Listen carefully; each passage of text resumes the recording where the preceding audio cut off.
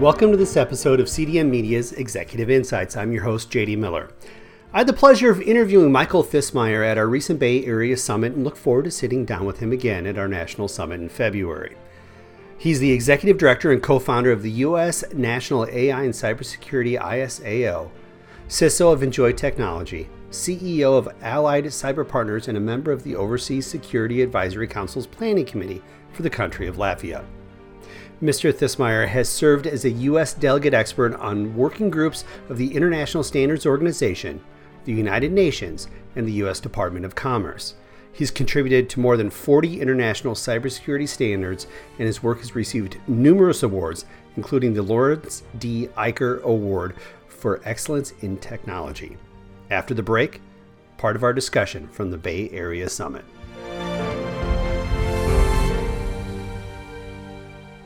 So I want to dive first in. We had the chance to talk leading up to today's event. And talk to me a little bit about this American Chambers of Commerce that you are so involved with right now.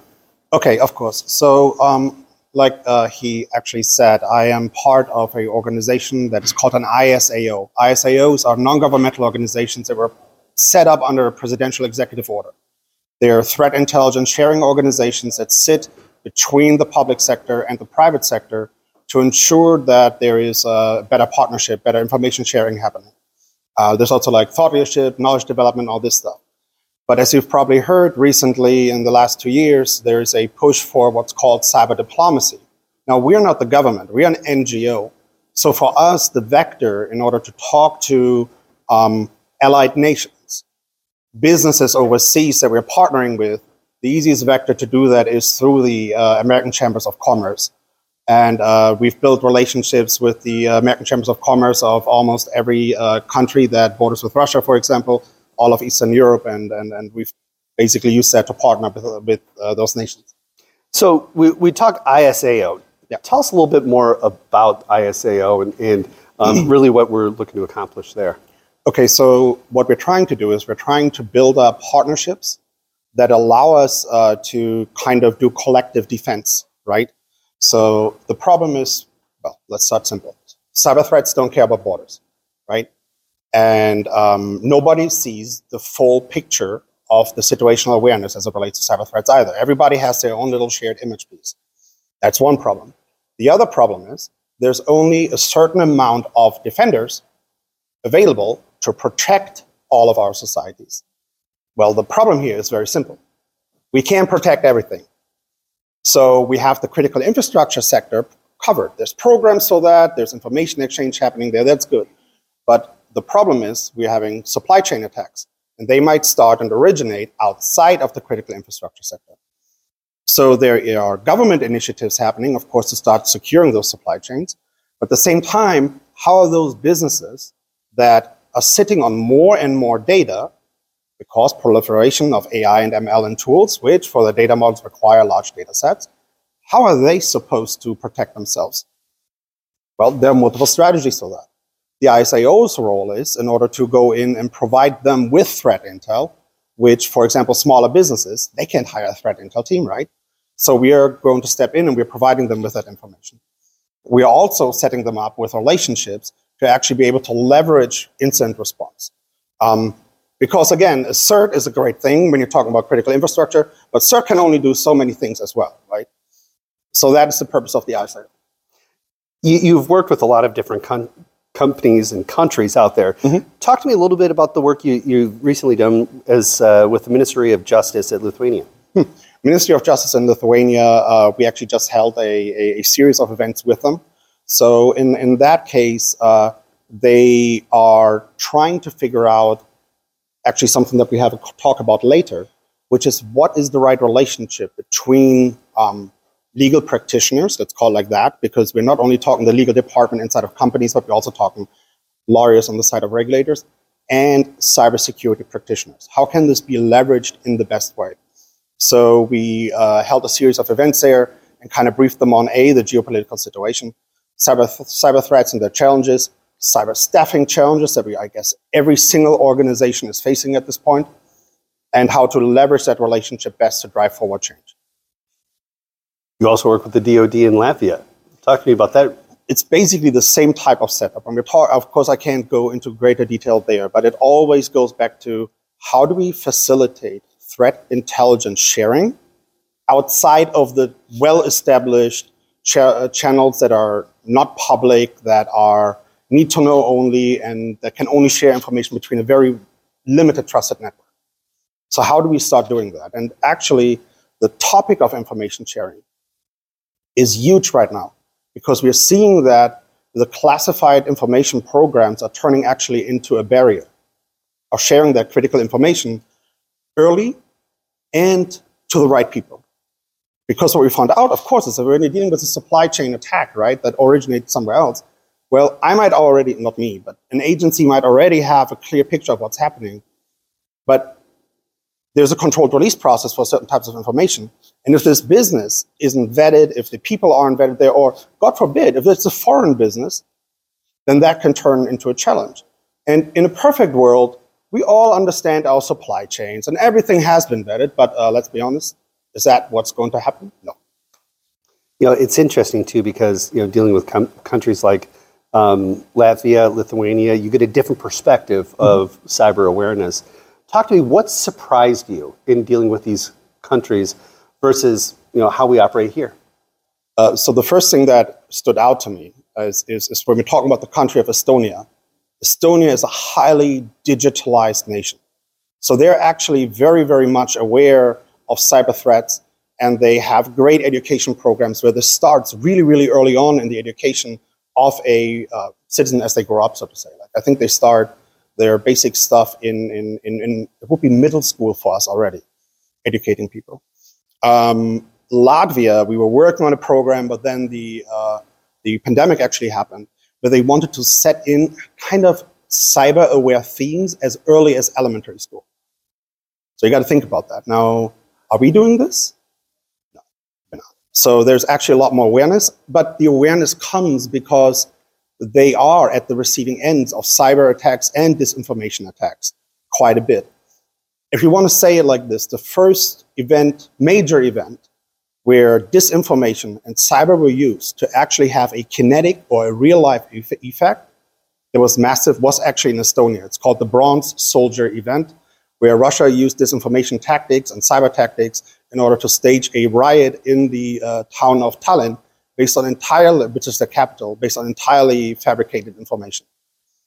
So they are a lot at the receiving end of that, and that also helps with the actual awareness, of course. When we look at the geopolitical climate, how complicated has it been to keep our organizations safe, since, February, like we had discussed? How can I answer this question? I mean, it is, I'm sorry, am I allowed to say the word mess? You can say mess. It's a complete mess. I mean, what keeps CISOs awake at night, right? Where do we start with this? Okay, so there was a NATO statistic. Actually, I don't think NATO created it, but I'm going to say a NATO statistic. They quoted research somewhere else. In the first half of 2021, there were more breaches than the entirety of 2020, for example. Now, leading up to the illegal invasion of Ukraine and during it, the amount of cyber attacks, and I think we can all see this in our own systems, just ballooned even more. And one reason of that, by the way, is, and I'm sure everybody is aware, that there is also a huge gray zone between state actor and cyber criminal, right? Like, cybercrime can be used to fund your covert operations, right? So there's a lot of overlap there as well. So you have all of this increase happening. At the same time, we are going to remote work. From Enjoy's perspective, we already had a huge remote footprint, so this was already always an issue. Our attack surfaces are increasing. We have the increase on the attacker side with activities and cyber operations. And then we're starting to use AI and ML everywhere, and we're sitting on huge amounts of growing data, which are of immense value to cyber criminals. I'm speaking mostly here to cyber people or people that at some point probably had a security background. We all know the ransomware as a service industry. When you tell to non-security people about this, how much they're set up like an entire business world, like ecosystem, people don't believe you. Oh yeah, they have access brokers. They will sit like for 6 months, 1 year inside of your systems. They will try to broker the access. They have coders, they have entire like IT organizations and everything. How are we dealing with this? It is very, very complex. And then we're supposed to keep track of where our data sits through all of this. Data inventories, everybody happy with the data inventories? All up to date, right? Yeah. No worries, I'm not gonna ask anybody directly, but we all know the reality. So then the question is, how do we solve this? You know, when you look at ransomware as a service, and it's, you know, what's going through, and it's not millions of dollars, it's billions and trillions of dollars in ransomware as a service, you know, that's going to continue to grow. Yeah. You know, how scary, you talk about things keeping CISOs up at night, you know, that's a big one, isn't it? Yeah, of course, it's a giant thing. Also because, of course, when you do get to interface with the CEO, what's on their mind? Well, ransomware is all over the news, so that's what they're coming to you with, and they're asking, like, how are we secure against ransomware attacks? Well, you might be able to give a good answer, a quick answer, but specifically if you haven't invested into certain type of technologies, given, again, the challenges we have with remote work and all this stuff, do you really know that you have control over all of the different assets? Do you know what your assets are? How many shadow assets might be sitting in your org that you're not aware of that just give a vector for somebody to come in, move laterally, and then do all the stuff that we're all very much aware of? I want to dive into Zero Trust here in a minute, but before I do that, you know, from a global and geopolitical standpoint, talk to me about the role of cyber diplomacy today and how cyber diplomacy has evolved. Well, so how it has evolved, it was always very interesting for me because, like you were made aware of, I was actually working for the International Standards Organization. And I think the Department of State, I love them, but I think they were a little bit late on that because you had all of these diverse forums. And when you're looking at the ISO, you are noticing, okay, certain companies are sitting in there, Microsoft, and they, of course, have delegates spread out into all these different countries as well. They're all attending. You have the countries sitting in there. You have people from intelligence agencies sitting in there. You have NGOs sitting in there, and a lot of, like, you know, NIST and whoever. Then you go from an ISO meeting, you go into a different type of forum, let's say the United Nations Regulatory Framework Drafting Group. Yeah, I think I'm actually, how do I remember that name? That's amazing. Anyways, so you're sitting in there and it's like the same people again. You're like, okay. Then you go into a different event, NATO CCD COE, Cyber Cooperative Defense Center of Excellence. Whoever came up with this acronym has a problem. Sorry, I have to say that. Why not something simple? Anyways, so you're sitting in there and it's the same people walking in again. And you're just, okay, we have a nexus here. If this was an intel operation, somebody would be really, really concerned because you're all decision makers. You're all doing things that turn into standards, regulations, whatever, that then Deloitte audit people against or whoever else. And it's the same people and there's no control over this. There's no strategy. So we went from there, from that Wild West, a little bit to more getting guided. So you have the Department of State that started opening a, I don't know how they called it, cyber diplomacy office. You're having usually people assigned at the embassies that own the cyber portfolio and all this stuff. So it's becoming a lot more structured. But the problem with that, of course, is also you have a new actor, a new organization saying, okay, well, we now officially own this. But you have all of these giant organizations, all of these already existing bodies that wield all the influence. So it's going to be interesting to see how this will turn out. Why is this important? Well, let's talk about China's national security strategy. There's like, if you look at a report of the Special Competitive Studies Project, that's a US project that came out of the National Security Commission for AI. There is like several pillars that China's global strategy is built on. And one of those pillars is called setting the rules of the game. And that is norms and standardization. And I lived and observed China's rise in the ISO, and it was very deliberate. And you could see that they had the strategy from the get-go. They would show up in meetings. At first, they would send 200 delegates, which is massive. Like the UK has 6. And they would sit in every single project that SC27, which is what gives you the ISO 27000 standard, they would sit in every single project. And for 2 years, they just listened. Take pictures, listened, started meeting people, didn't do anything else. And then year 3, they played their hand. Now imagine this. How do you, I don't want to go too much into standards development, but how do you actually influence standards? By making comments and contributions. If you have 200 people sitting in this org, you can make a lot of contributions. You can make a lot of comments. And if you diversify them across individual organizations, each of those organizations has a vote about comment acceptance. So that's how you start dominating standards. So actually, I went to an ISO summit in Wuhan in 2018. And it was very, very interesting because Wuhan hosts the National Security Technology Center, I think is what they call it, or complex. And it is set up to house almost 200,000 people. And they gave us a tour of that, and it was very much, I'm not going to say that it was already, what's it called? How did they call the new style of diplomacy? Tiger diplomacy, wolf diplomacy? I thought wolf warrior, yeah. It wasn't yet as aggressive, but you could very much see that they were showing us like, this is what we're building, know where you are at. And even the language style changed so much during the events we were having. The first talk was held by a lovely gentleman from Germany. It was very soft, very nice. And suddenly the Chinese administrator of cyberspace, which is kind of like the guy in charge of all cyber things, stepped on stage, and echo and reverb were added to the microphone. And it sounded like Zeus speaking to you from Mount Olympus, echoing through the halls. And yeah, very interesting. Anyways. Yeah, so let's look at framework, right? And Zero Trust is a journey that a lot of organizations are on, but not as many organizations as you would think. A study came out that 62, I think, is the percentage of organizations haven't even started their Zero Trust journey. Does that surprise you? Yeah, it does surprise me because given the realities, I don't really know how they, I mean, okay, so defining Zero Trust is a self-issue, an issue. We're not going to get into this here. But I wonder whether they either have embarked partially on a part of the Zero Trust journey and they actually just are not aware of that, or I'm concerned for their security posture, given the fact that everybody's working remotely, that we're sitting on data, given the requirements that are coming up, that we're seeing in new regulations that are being proposed, and new standards that are being proposed. I would expect there to be a delta between security posture and those requirements.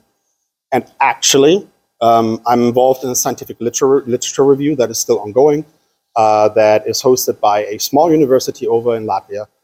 And I can definitely say that there is a huge delta between security posture and what people should have in place, for sure.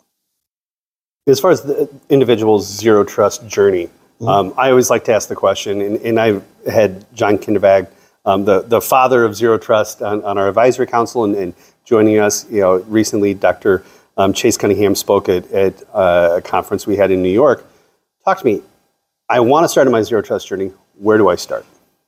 Framing the problem. Now, I have to say, I was super lucky at Enjoy. I started with ground zero. So everybody from a change management perspective, talking perspective, they were expecting me to come up with solutions, architecture designs, all this kind of stuff. It's a lot easier to do that when there's nothing in place or little than when you already have a full-blown tech stack. Because how are you framing this conversation? How are you having this in first place? Why do I need to do this? Why do I need to switch?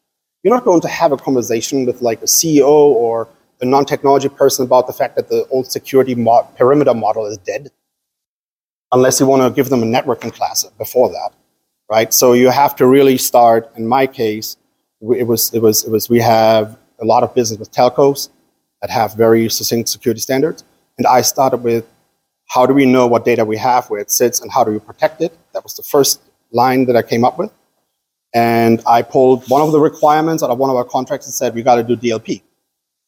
Okay, in our scenario, how do we enforce DLP?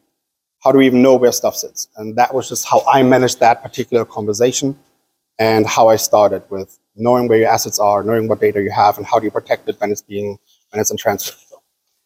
So when we look at framing the problem, there's new things that continue to pop up that are challenges. We talked from a geopolitical standpoint.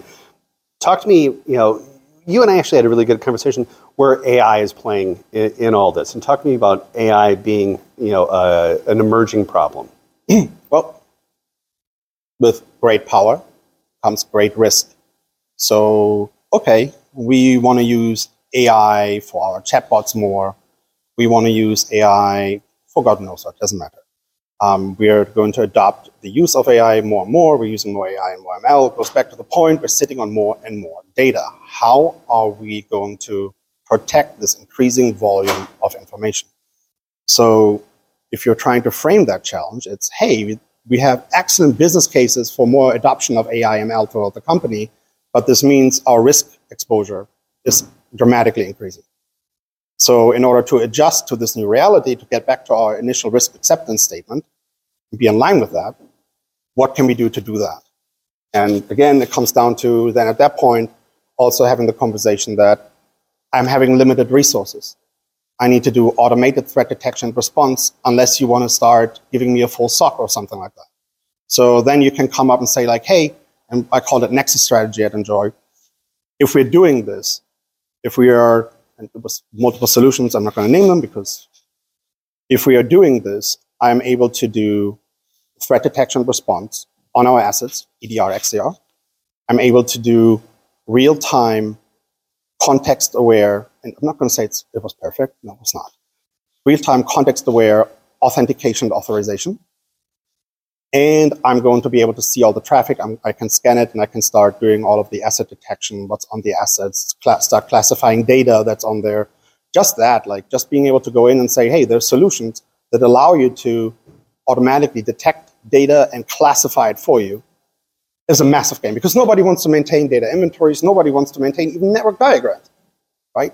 So that's an easy way to say we're having cost reduction happening as well.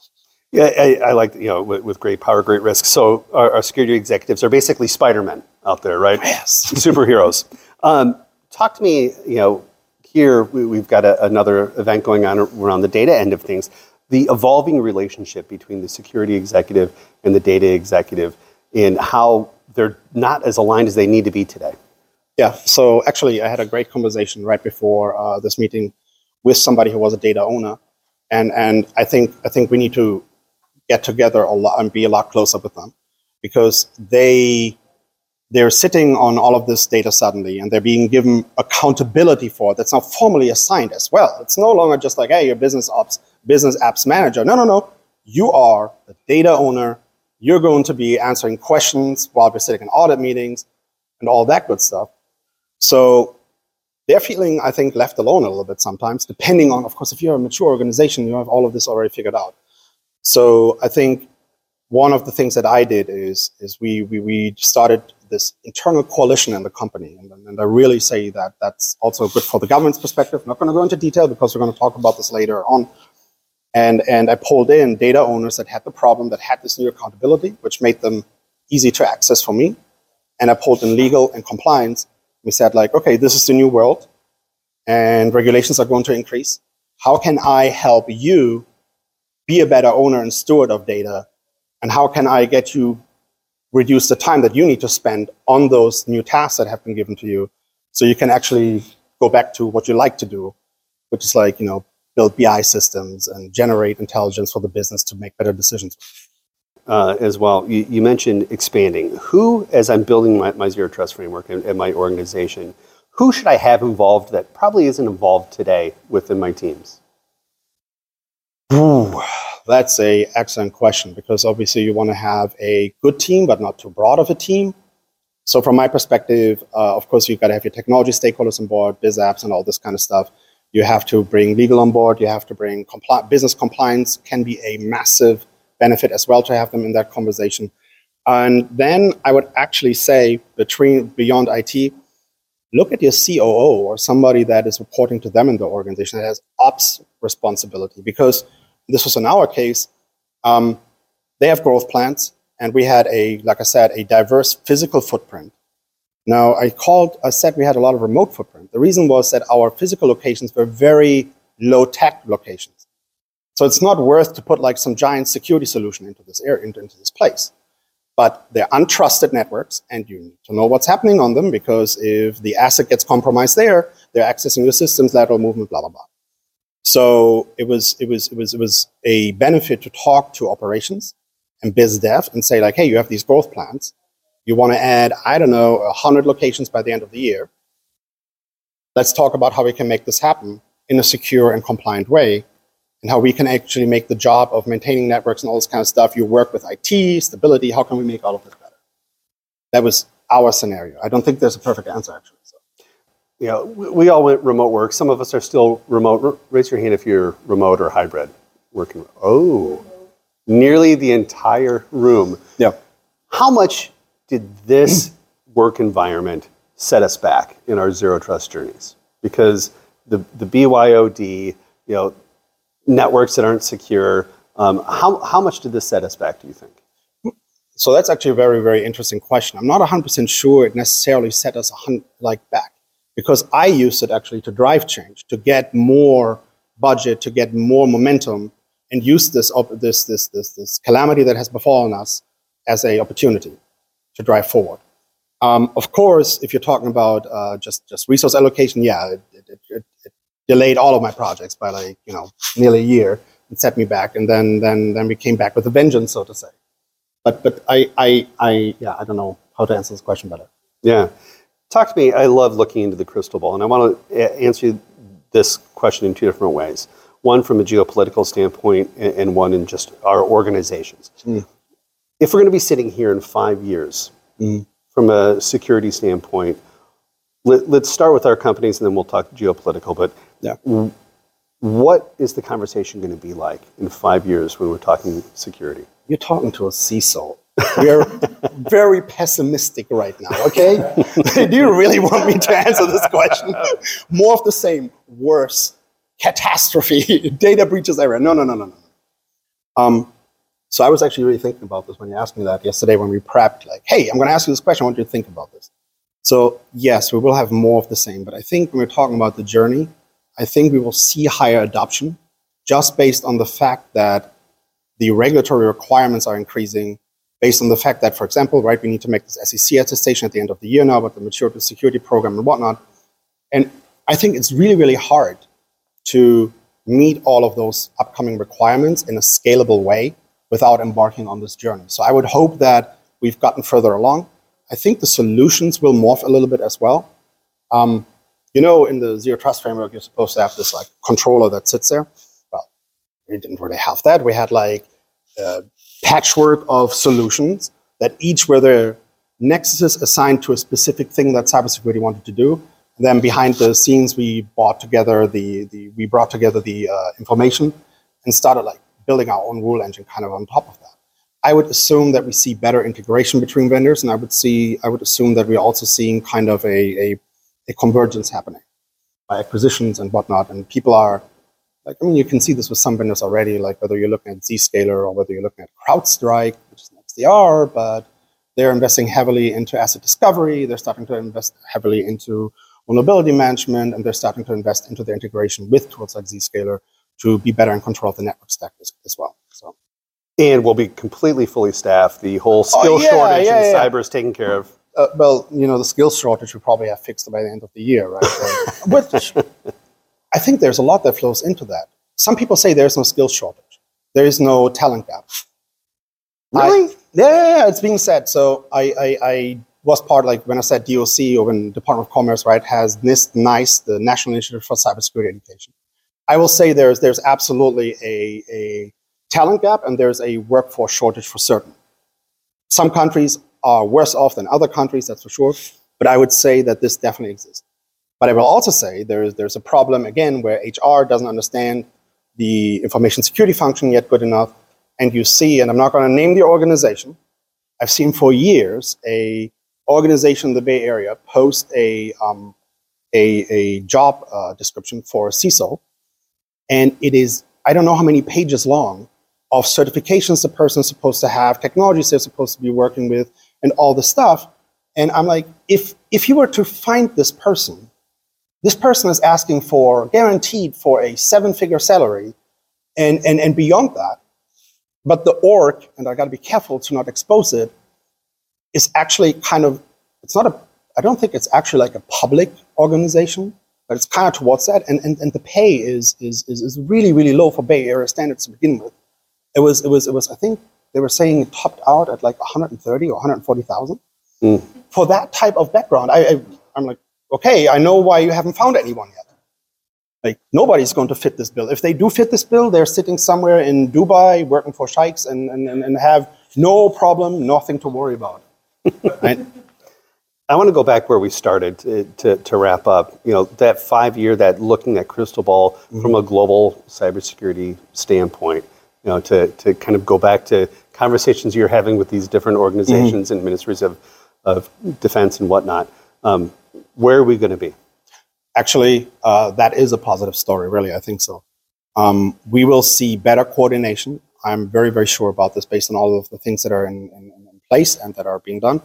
And I think we are starting to, you know, the term that the government used was forward posture. I think we start to get more proactive. Just today in the morning, you probably saw like a giant network of denial of service attack providers got disrupted. So we're starting being proactive with disrupting these organizations. This brings its own challenges, right? Because how do you do proper attribution? How do you know that when you're going after a network like that, you're not affecting necessarily the infrastructure provider, for example, right? Like, oh, I got an IP address on there. Okay, cool. I'm going to go and counter hack or do whatever. Oops, it's actually AWS. Oh, what did I just do right now, right? Like, of course, it's a dramatization and extreme example, but all of these things exist in real life and they will impact that as well. But I do think that this will become better, but it's going to get worse first. 100% convinced of that. As this conflict goes on and changes in nature, I think we will see more pressure being exerted by some of the combatants onto our societies.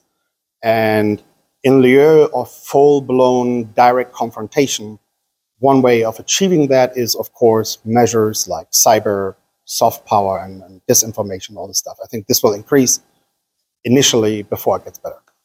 Wonderful. Well, thank you so much. Thank you so much for joining us, Michael. It's been great hearing you. Thank you. All right.